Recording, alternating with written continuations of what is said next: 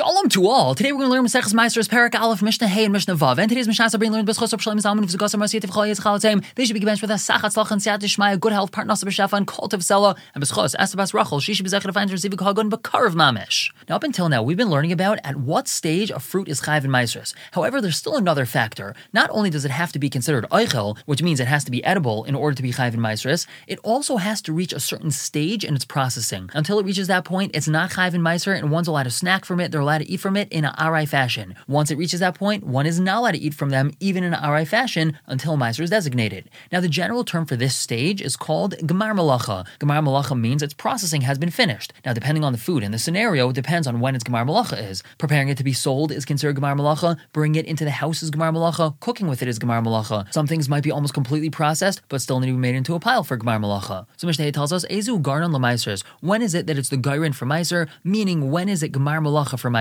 So Akishuim Vadiluim, when we're talking about gourd and squash, Mishei Fasku, when he takes off the hair that's on them. Young gourd and squash have this little hair fuzz growing on them. Once he takes that off, that's already considered Gemar Malacha. He's not allowed to eat from them in an aray manner. V'meinu mefakes, if he's not going to be taking off that hair, Mishiyam Arema, once he makes them into a pile. Avatiach, what about melon? Mishei Shalik, once he takes the hair off of them. Shiluk by melons is the same thing as pikos for Kishum and Diluim. V'meinu Meshalik, if he's not going to be taking that hair off, Achiyasa Muktzeh, until he makes them into Muktzeh. Now, what's Muktzeh by Avatiach? So Kishum and Diluim are made into big piles. Avatichim and melons are not piled, they're just laid right next to each other, side by side, and that's called Muktzeh. So once he lays them side by side, that is considered Gemar Malacha. Yark HaNegad, vegetables which are bundled together, so Misha Yagad, once he bundles them, that's considered Gemar Malacha. If he's not going to be bundling them, it's until he fills the Kli. He's collecting them in a Kli, so once he fills it, that's considered Gemar Malacha. Before he fills it, he's allowed to snack from them. If he's not just trying to fill one Kli, he's trying to fill multiple Kalim, it's not considered Gemar Malacha until he collects everything that he needs. Let's say he's filling 10 Kalim, and 9 of them are full, but the 10th one is not full, he's still allowed to snack from them, because they haven't reached Gemar Malacha yet.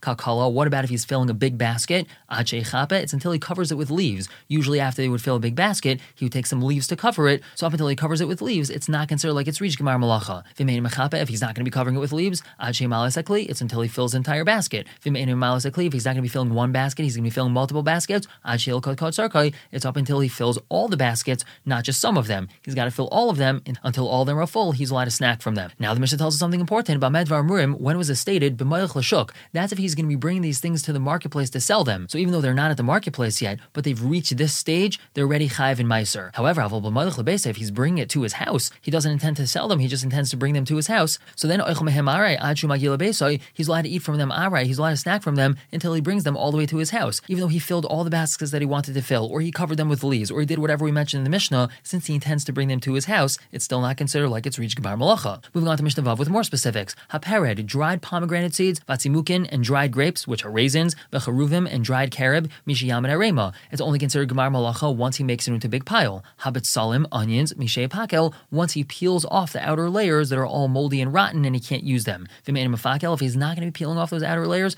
mishiyam and arema, it's only once he makes a pile. Hatvua, grain, mishei marech, once he smooths the pile out, but if he's not going to be smoothing the pile, until he just makes the regular pile. Hakitnius, legumes, beans, things like that. Mishiyichbar, it's once he sifts the dirt out of them. If he's not going to be sifting the dirt out of them, it's until he smooths the pile. Now here's an important point.